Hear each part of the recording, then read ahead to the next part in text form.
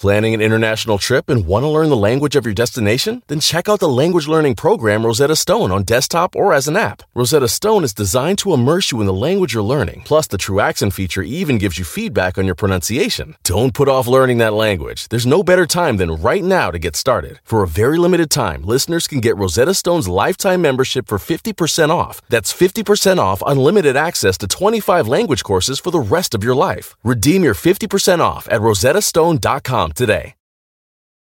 In order to support our show, we need the help of some great advertisers. And we want to make sure those advertisers are ones you'll actually want to hear about. But we need to learn a little more about you to make that possible. So go to podsurvey.com/artofman and take a quick anonymous survey that will help us get to know you better. That way, we can bring on advertisers you won't want to skip. Once you've completed the quick survey, you can enter for a chance to win a $100 Amazon gift card. Terms and conditions apply. Again, that's podsurvey.com/artofman, ARTOFMAN, podsurvey.com/artofman. Thanks for your help.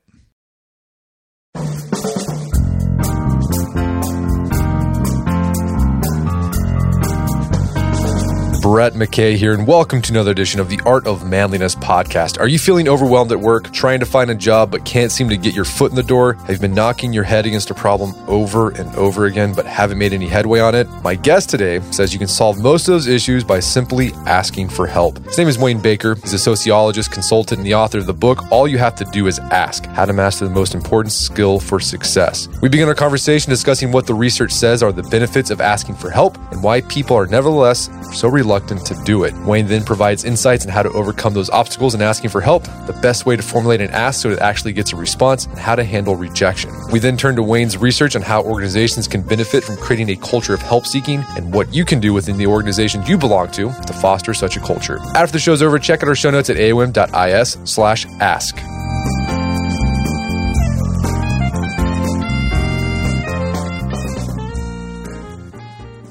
All right, Wayne Baker, welcome to the show. Thank you, Brett. Glad to be here. Got a new book out. All You Have to Do Is Ask: How to Master the Most Important Skill for Success. So what got you thinking and writing about the benefits of asking for help in your career and life? Well, I have an origin story that goes back 21 years when Cheryl Baker and I created the Reciprocity Ring activity. It's a group or team level activity in which people can ask for and give help to one another. And back then, when we started using this activity, I thought that getting people to give, to help, that was going to be the problem. And so I'd always start out with a little lecture on generosity and the importance of giving and helping. But I soon discovered that was rarely, if ever, the problem. What I discovered is that the main barrier to generosity is not that people are unwilling or unable to help, but that most people don't ask for what they need. And people are really quite reluctant to do that. So I had to shift and I had to focus on, well, what are the reasons why it's hard to ask? What is the benefit of asking? And then what kind of tools can one use to ask? And what got you started with the whole reciprocity ring? Like what was it what were you looking at that you thought that was needed? Well, I'm a sociologist by training and I teach in a business school. And my specialty is social networks, in particular network analysis. And I would teach my MBA students how to analyze their networks, how to interpret them, to think about the strengths and the weaknesses. But I didn't really have a lot to tell them about what to do. In fact, I remember a pivotal conversation I had with Cheryl when she said, you teach your students how to analyze their networks. What do you tell them to do? And I said, well, I have a couple of stories and some anecdotes. And basically, I'm waiting for the bell to ring and run out of time because I don't have a lot. And that started a conversation about social capital. You think about human capital as that's what you know, your skills, your experiences, your knowledge. Social capital is your network, informal, formal, personal, and professional. And I said, well, teach people how to analyze their networks, but that's only half of social capital. The other is this principle that we call generalized reciprocity. What that means is, I help you and you help me. That's direct reciprocity, and that's great. We would want that to happen. But generalized reciprocity is bigger than that. It's like you help me, I feel grateful, and I pay it forward, and I help a third person who helps a fourth person, and then eventually it all comes back around to us again. And so the reciprocity ring creates that form of generalized reciprocity. People get to make a request. In fact, that's the ticket of admission. They have to make a request, but they spend most of their time helping other people. And what they discover is that the people they help are not the people that they receive help from. It's that more indirect or generalized form of reciprocity. Well, before we get into the benefits of asking for help, you talked about what I thought the surprising thing from your reciprocity ring is that more people were willing to give as opposed to receive. So like what keeps people from asking for help, whether it's in their career or just life in general? Well, there's a lot of things that get in the way, a lot of obstacles or barriers. A common one is that people are concerned or they fear that they'll appear to be incompetent or weak, ignorant, can't do their job, not educated, whatever. They fear that they'll be perceived to be simply incompetent. But here the research can be really helpful for updating that. What we've learned through research is that as long as you make a thoughtful request, people are more likely to think that you're competent and less likely to think that you're incompetent. It's how you make the request, why you're making the request. That's what really matters. A thoughtful request will increase perceptions of your competence. So that's one. Another common barrier is that we don't ask because we assume that no one can help us.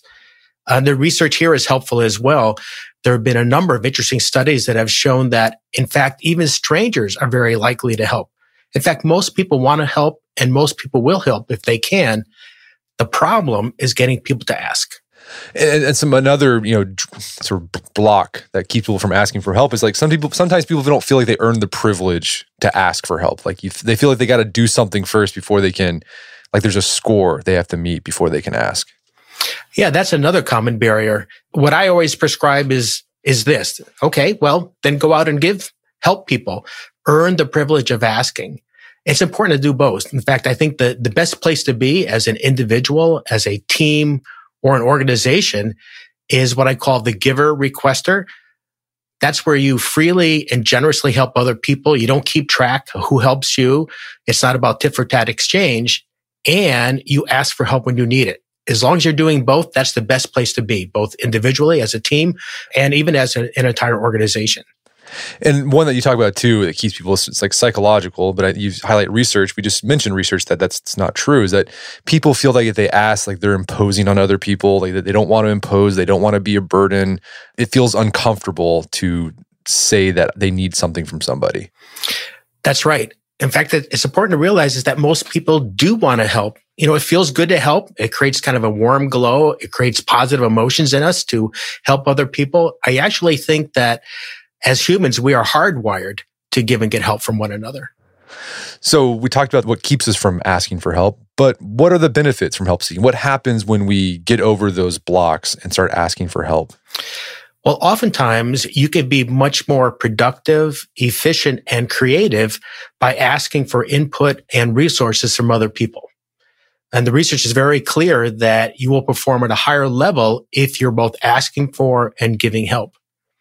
So that's one. If you look at the team level, we see the same thing, is that teams are much more effective, much more creative, perform at a higher level if people can freely ask for and give help to one another inside the team, and they develop good external networks where they can ask for help from resources outside the team. And are there any examples, anecdotes from your research and just from your experience with working with people where they hit a problem and they thought there was no solution to this, but they never thought to ask for help? And then when they finally did, it was like the thing that just instantaneously solved the problem. Well, it's interesting. I just got an email from someone who had finished reading my book right before they had to go in to have a meeting with a client who was a president of a very, very large company. And they had to make a request about implementing a company-wide program. And because they used the method in the book and they thought to the criteria for making an effective request, they were able to have the meeting, make the request, to get it responded to affirmatively, and they're now working out all the next steps. But I bet that person, before they read the book, thought, I don't know if I should really ask for this. But they were empowered to do so, and they also learned how to make a thoughtful request. That part's really important as well. And besides just furthering your goals and advancing your career goals or your life goals, like asking for help can also just alleviate a lot of stress. I mean, one thing you hear over and over again, people at work are feeling burnt out, they're feeling overstretched, stressed out. And oftentimes if they just ask for help, that could help with that.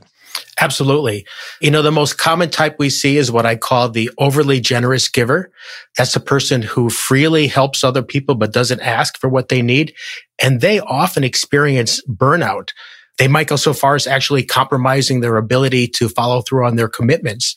And my prescription there is, well, balance it. You want to put boundaries around your generosity so you don't burn out, you don't overextend your resources, and you need to ask for help. And when people do that, they find that work becomes less stressful as a result.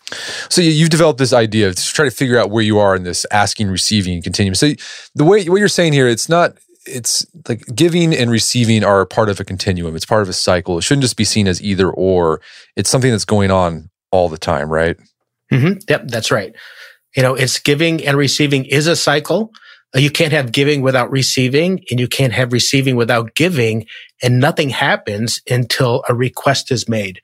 A request is the driver or the catalyst of that process.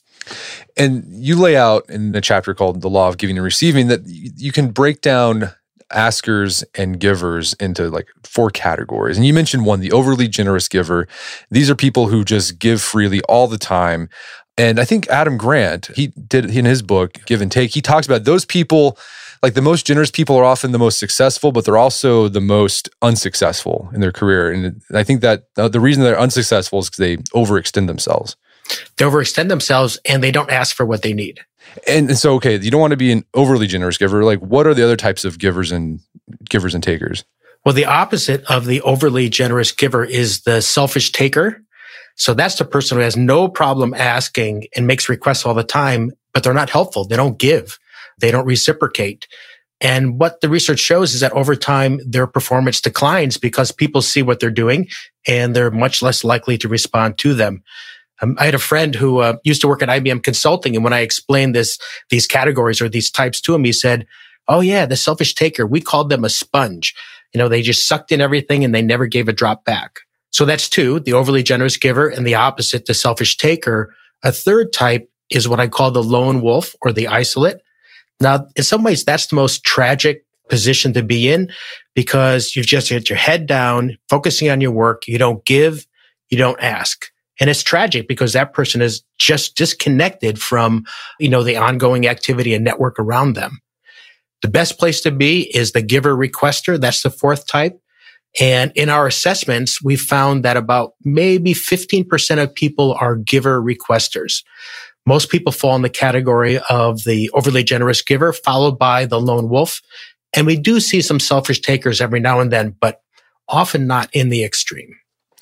And I guess to shift from the overly generous giver to a giver requester, like you have to get over those social or psychological blocks in your head that tells you it's not okay to ask, but just remind yourself about the research that no, it's okay for you to ask. It actually makes you look competent and people are ready and willing to help you. Yes, and I think you can go even further and say it's a requirement to ask. Is that without asking, all the resources, all the answers are just sitting out there. So you can imagine in an organization where people don't ask for what they need. Just think of all the resources that are wasted, that are unused, that are just sitting out there dormant. The only way they get activated is when people make a request. No, and you can see that in your personal life too, right? Like there's oftentimes a lot of problems interpersonally. No one ever actually says, "Hey, can you stop doing that?" Or "Hey, this," because they're afraid. But once they do, the other person says like, "Well, I didn't know that was an issue. I'm glad you brought that up. Thank you for doing that." Mm-hmm. Yep, that's right. I think a team leader or an organizational leader has a responsibility there to recognize and even reward people who will stand up and ask for what they need. Oftentimes, the systems are geared towards rewarding those who help, and that's important. You want to do that, but I think you need to reward the other side as well, those who ask. And we'll talk a little bit more about how you can incentivize for that. But let's say someone's overcome those psychological and social barriers for asking for help. So they're going to make the ask though, but how can people mess up asking for help? Is there like a wrong way and a right way to do this? A wrong way would be to rush to a request and assume that you know who to ask. I think preparation is really the key to make a thoughtful request. So it begins with the goal. What is it that you're trying to accomplish? What are you trying to achieve? And then once you have that, you say, okay, well, what's a resource that I need that will help me to achieve or at least make progress on achieving that goal? and to think widely and broadly. So it could be advice, information, ideas, opportunities, a brainstorming session, a referral, a connection, financial resources, political sponsorship. The list goes on and on. But once you've got the goal, what you're trying to accomplish, and you think about what's the resource that I need, then the next step is to make what I call a SMART request. And a SMART request, there's 5 criteria for a SMART request, but these are different from SMART goals. So the first, the S, is specific. You want to ask for something very specific. And that has to do with the way in which the human memory works, is that people are more likely to remember who they know and what they know when they hear a specific request than a general one. Oftentimes people think it's just the opposite. In fact, the most general request I ever heard was from an executive from the Netherlands who said, my request is for information. That was it. And so I said, well, can you elaborate? And he said, no, it's confidential. Can't say anything more. Well, yeah, so he got no help, right? How could anyone help with that request? He actually was quite generous. He helped other people, but he didn't get any help himself. So the M, and this is different from the M for SMART goals, which is measurable, and measurability is nice, but here M is meaningful. It's the why of the request. Why will this request help you to be better able to get your job done at work? How does it help your boss meet his or her goals? How does it align with the organization's objectives? That's very important, often left out, but it's important to explain the why, the meaningful part of the request. The A is for action. You're asking for something to be done. The R is strategically realistic. Now, I always encourage people to make stretch requests, to make big requests, but it has to be within the realm of possibility. And the T is time, a deadline. Much more likely to get a response if you actually have a deadline for it. We're going to take a quick break for a word from our sponsors. Wedding season is coming up, and if you are preparing for the big day, I know wedding planning can be really intimidating, but finding the perfect suit shouldn't be. Indochino makes it easy to get a fully customizable suit right from your home. Don't just wear any suit on your big day, wear a custom made-to-measure suit. Suits start at just $499, which is about the same price you'd pay for an off-the-rack suit at a department store, and they've also got custom made-to-measure shirts starting at just $89. So I've talked about my Indochino suit on the podcast before. They've been a long-time podcast sponsor. It's navy blue. The measuring process was super easy. They got these video guides you follow. You'll need another set of hands to help you out with that. But the really fun part is customizing it. Got to customize how I wanted the lapels on the jacket, the pockets, the lining. I went no pleats on the pants on this suit. A lot of fun. And then in a few weeks, you have a made-to-measure custom suit sent directly to your door. When planning your wedding, get a suit as unique as you with Indochino. Go to Indochino.com and use code manliness to get 10% off any purchase of $399 or more. That's INDOCHINO.com, promo code manliness.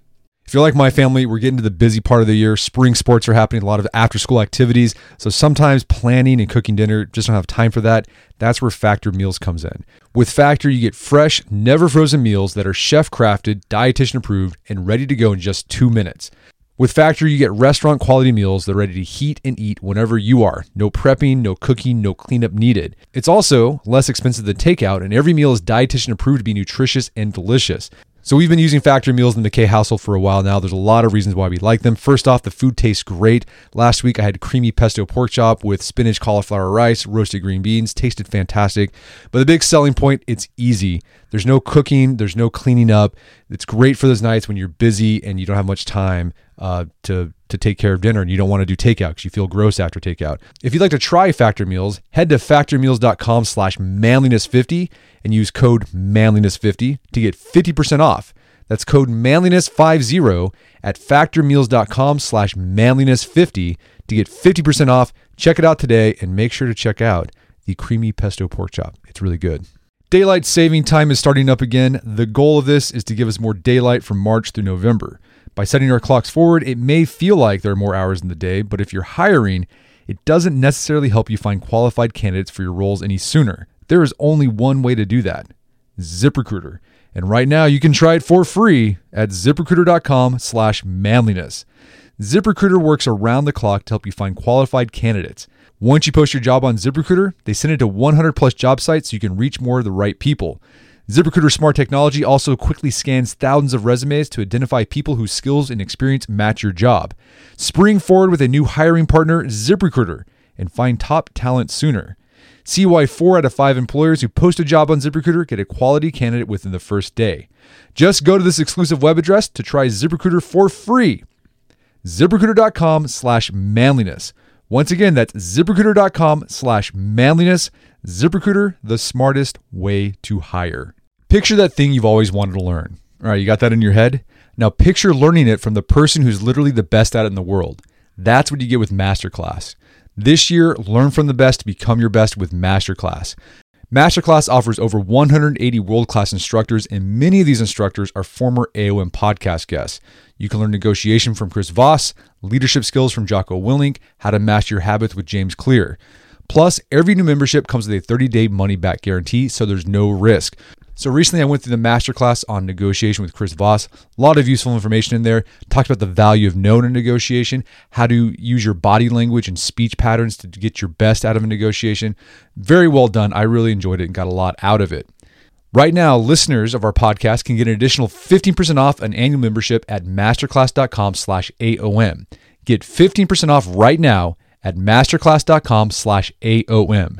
Masterclass.com/AOM. Check out the masterclass on negotiation with Chris Voss. And now back to the show.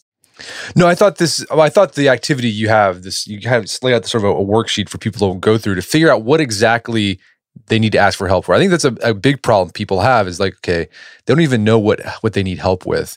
And so they do what that business guy said and just says, I need information, which is, you can't do anything with that. And then after you figure out what you want, the smart thing is really helpful. In my experience, whenever people have requested, help from me, whenever they get very specific, I'm like, I can do that. Whenever they come to me with like a vague issue, I find myself having to spend more time trying to help them figure out what their problem is. And then I just don't have the time for that. I'm saying, I'm sorry, I don't have time for this. That's right. That's right. Okay. So let's say someone's made their smart request. They got that all laid out. I mean, I think what a lot of times people too worry about is how, like the tactics of it. How do you make the ask so that it's effective? So I'm talking about like timing on when you should make the ask, make the request, things like that. What does the research say about that? Well, I think figuring out who to ask is the last part of the process. And there are different ways of thinking about it. So one is, maybe you know that you have to go to your boss and it's that clear. And if that's the case, then you would want to be sensitive to the form of communication the boss wants. Some people prefer email, some like a text, some like a face-to-face meeting. I remember I used to work at a consulting firm and my boss was always too busy to meet, but I discovered that the best time to make a request was when he was leaving work and going down in the elevator. And I would watch for him to get into the elevator and I would jump in at the same time. And for the few minutes we had going down to the first floor, I had his undivided attention. So that's what worked for him. I had to adapt to his particular style. It's important to realize, what is the person working? Are they under a really strict deadline? Are they, working all kinds of late hours? Maybe you need to wait on the timing of your request. So it's the form of communication, it's the timing. You need to be sensitive to that. But, that's kind of the category, what I call the usual suspects, your boss, a coworker, family, friends. I think it's important to realize that you can tap a much broader swath of your network. So one method that I advocate is called the 2-step or the 2-degree method, which is that, I may not know who the expert is, but I know who to ask who knows who the expert is. So I have a colleague of mine who runs an innovatorium for innovators and entrepreneurs. And he said that he keeps track of this. He said he used that 2-step method 180 times in 1 year and had really remarkable success in doing that. And he said, we could figure out who to ask to get to the person we want. So that's another way to think about it. A third is to think about your dormant connections. So a dormant connection is a relationship that you had in the past, but your lives have gone in different directions. Now, many times we'd be very reluctant to try to reactivate a dormant connection when we need to make a request. But here again, the research can be really helpful. It says that most of your dormant connections are delighted to hear from you. And they like that the connection has been reactivated and they're willing to help.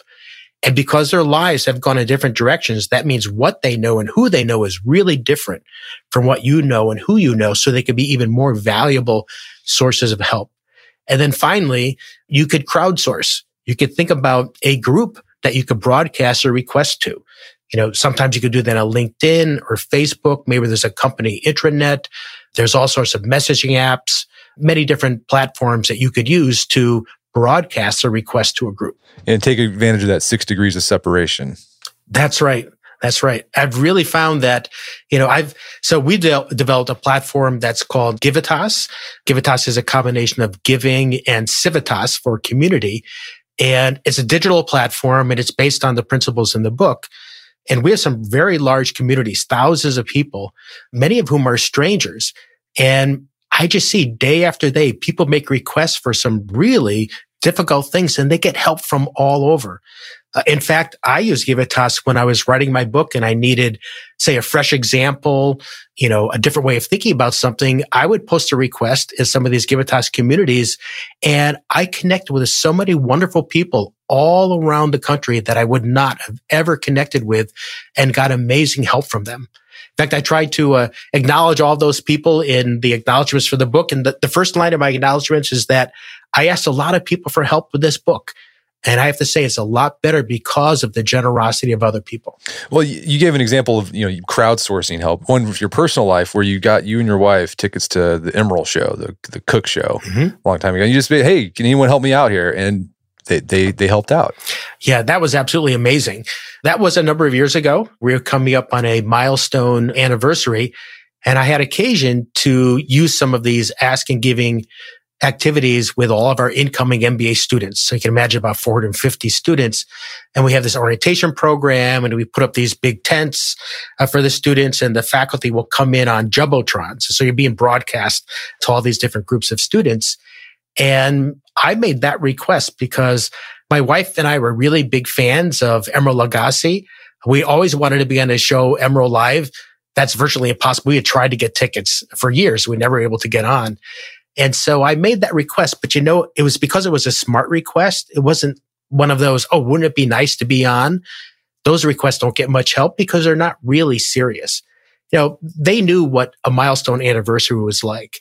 They were either married themselves or they remember their parents' important anniversaries. And I said, this is a gift that my wife would really like, and I'd like to surprise her with this. And so I used the SPARK criteria, and I think that's the reason why I got so much help. And I have to say, even now thinking about it, I was still amazed. I had 6 people came forward. Somebody knew somebody who was dating Emeril's daughter. That's true. It's also true that one didn't work out because they broke up.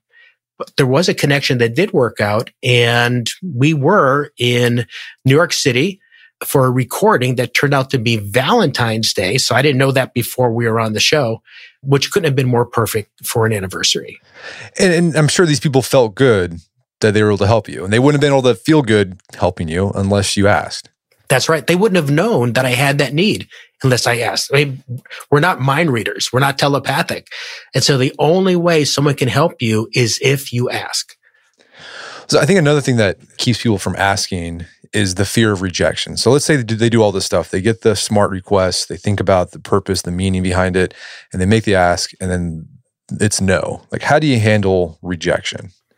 It does happen from time to time. In fact, recently someone made a request of me on LinkedIn, and I had to say no, but I explained why and gave some feedback as to why I said no. So hopefully it was a learning opportunity. And I think that's the best way to take a no. A no is information. A no is not a rejection of you. It's information about your request. Perhaps if you follow up with, okay, well, why? You might learn that the person actually would like to help, but it's bad timing, or they're having a bad day, or they're just not the right person to ask. You might get some information that will help you to refine your request so that when you ask it again of someone else, it'll be a better, more thoughtful request. And it's important to realize that a request is never a demand. Requesting is a privilege, and that you're making a request and it might be rejected, and not to be deterred by that rejection. Learn from the rejection. Right, so the rest of the book, so you talk about setting the smart requests, thinking about how you're asking, being not only, but also thinking about not just asking, but also being a asker giver. So you're giving as well. But in the rest of the book, you talk about how businesses or organizations can create a culture of help seeking. And we mentioned some things earlier, but let's still dig deeper into that. What happens to an organization when they develop a culture of help seeking? I mean, I'm sure in your work, you've gone into organizations where there was none of that. They're probably all lone wolves, but then they started implementing some of the things that you have researched about. What happens to those organizations? But what happens is that the teams and the organization itself become much more efficient, more creative, profitability increases, performance increases. I'll give you an example. So one of the many tools I write about is called the Daily Stand-Up. The Daily Stand-Up is very common in IT and software development firms, and I think it has widespread application. And it's very simple. Everyone stands in a circle at the same time, say 10 a.m. every morning, stands in a circle, and every person has to address three things. Here's what I worked on yesterday. Here's what I'm working on today, and here's the help that I need. And then it goes to the next person. And so the help is given after the stand-up is done. But you can imagine doing that. It becomes psychologically safer when you know that everyone's in the same boat. Everyone's going to make a request. It's a lot easier when you know that everyone is going to make a request and it's not just you. In fact, it becomes a norm. It makes it routine, expected to make requests. In fact, not doing so is letting the group down. Now, I recently spoke with the leadership staff at the Wharton School, and they said that after reading about the Daily Stand-Up, that they had started that practice themselves, but they added a fourth item, which I think was just brilliant, which was, what have I learned? And it could be something you learned about work, something you learn listening to the radio on the way to work, whatever it might be. And because they want to be a learning organization, and I thought that was a brilliant extension of that idea. They were adapting it to their particular needs and their situation. But that's just one of many. But you can imagine people are doing that, is that it really starts to connect the need with the resources. So it becomes much more efficient, that you get the answer, you get the resources that you need. So let's say you've got a big organization and it's divided into silos. That just seems to be part of human nature. But here there are tools that can help as well. Some are low tech, some are high tech. So low tech is one that I learned from a senior director at one of the large automakers who was in charge of two different divisions. One was racing and the other was advanced engineering. So if you think about that, racing, they're trying to fix the car week to week to get it back into the next race. So very short time horizon, extreme pressure. The other group, advanced engineering, they're thinking of technologies that may not see the light of day for 5 or 10 years. So very, very different time horizons. But he said, I think these two groups could learn from one another. And so he created something called a cross-collaboration workshop, and I talk about this in the book, where he got the engineers from both groups to get together. It was like for 2 or 3 hours, let the engineers set the agenda, what they wanted to talk about, but they started sharing, here's what we're working on, here are the problems we're running into. And the advanced engineer group got a little bit faster, more efficient because they learned some techniques from the racing group. And the racing group got some new ideas to think about how they can make that race car a little bit faster. So that's low tech. A high tech would be to use any of the digital platforms that are available. I already mentioned Givitas as one, which we've seen just naturally breaks down the silos because you're broadcasting your request to people in many silos, sometimes all around the world. And, you never know where the help is going to be, but it is out there somewhere, but you have to ask. And so, part of this creating a norm of asking, you'd referenced earlier that some organizations actually incentivize help seeking. What does that look like? Yeah, if you want people to do something, you want to recognize it and you want to reward it. So it could be informal or formal. So an informal might be the team leader or the boss, the CEO will acknowledge people who made a request. It could be as simple as, thank you for asking. That was really important. And you're going to get a resource, you're going to get some help here, and we'll learn from that. What it's basically saying is that asking is important to do, and we're going to recognize that informally. You could also recognize it formally by making it part of someone's performance feedback and evaluation. Oftentimes, helping is a part of it, but the other should be included as well, which is the asking part. People who are making requests, because we know that both of those are really important. And there's a variety of ways you can do it, but it's like thinking about it both formally and informally. One of the worst things a leader can do would be to criticize someone who made a request. Unfortunately, I've seen that a couple of times where there are teams and organizations using these tools, making great strides, and then for some reason, a leader says, oh, you shouldn't have made that request. You should have figured that out on your own. And even if that were true, you wouldn't want to say that because it will just stifle the whole activity. And that happens from time to time. So the leader plays a really important role in being willing to acknowledge and recognize and even reward the people who request.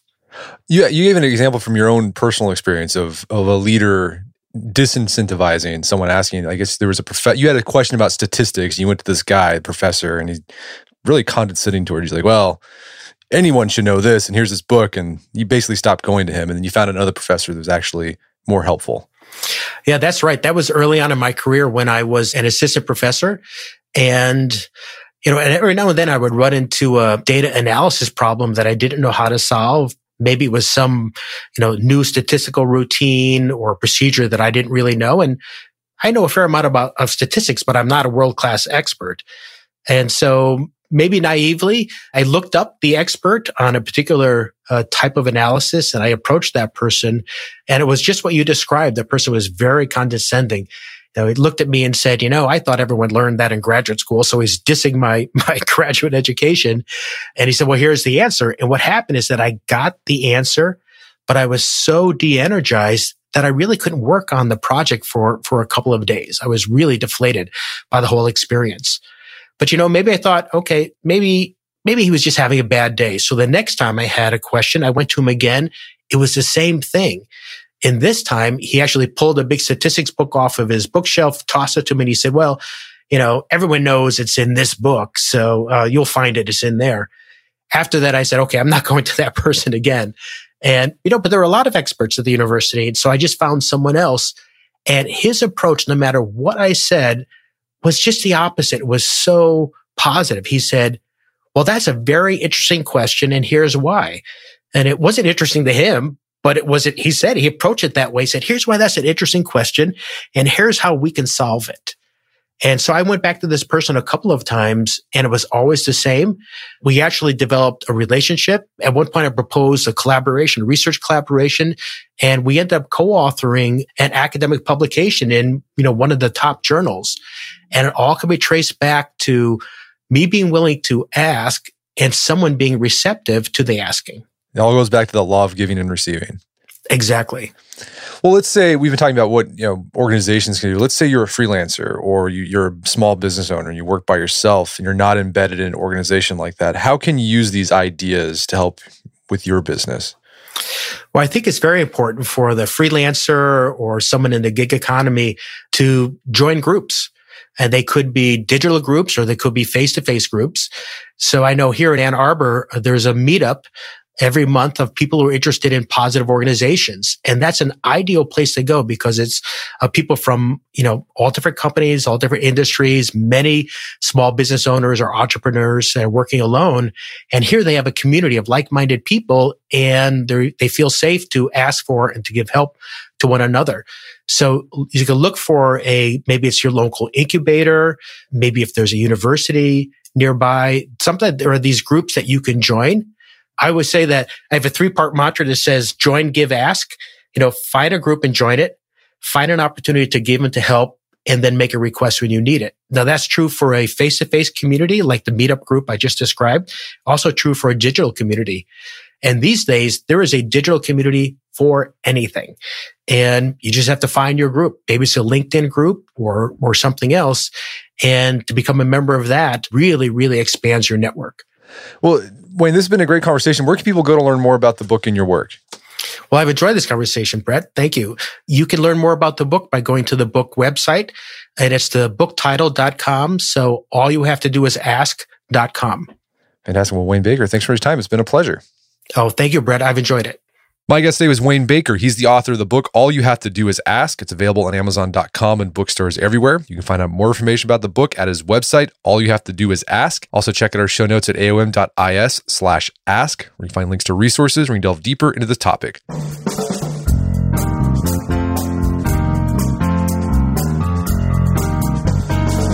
Well, that wraps up another edition of the AOM podcast. Check out our website at artofmanliness.com, where you can find our podcast archives, as well as thousands of articles rewritten over the years about pretty much anything you can think of. And if you'd like to enjoy ad-free episodes of the AOM podcast, you can do so on Stitcher Premium. Head over to stitcherpremium.com, sign up, use code manliness at checkout, get a free month trial. Once you're signed up, download the Stitcher app on Android or iOS, and you can start enjoying ad-free episodes of the AOM podcast. And if you haven't done so already, I'd appreciate it if you take 1 minute to give us a review on Apple Podcasts or Stitcher. It helps out a lot. And if you've done that already, thank you. Please consider sharing the show with a friend or family member who you think would get something out of it. As always, thank you for the continued support. And until next time, this is Brett McKay, reminding you not only to listen to the AOM podcast, but put what you've heard into action.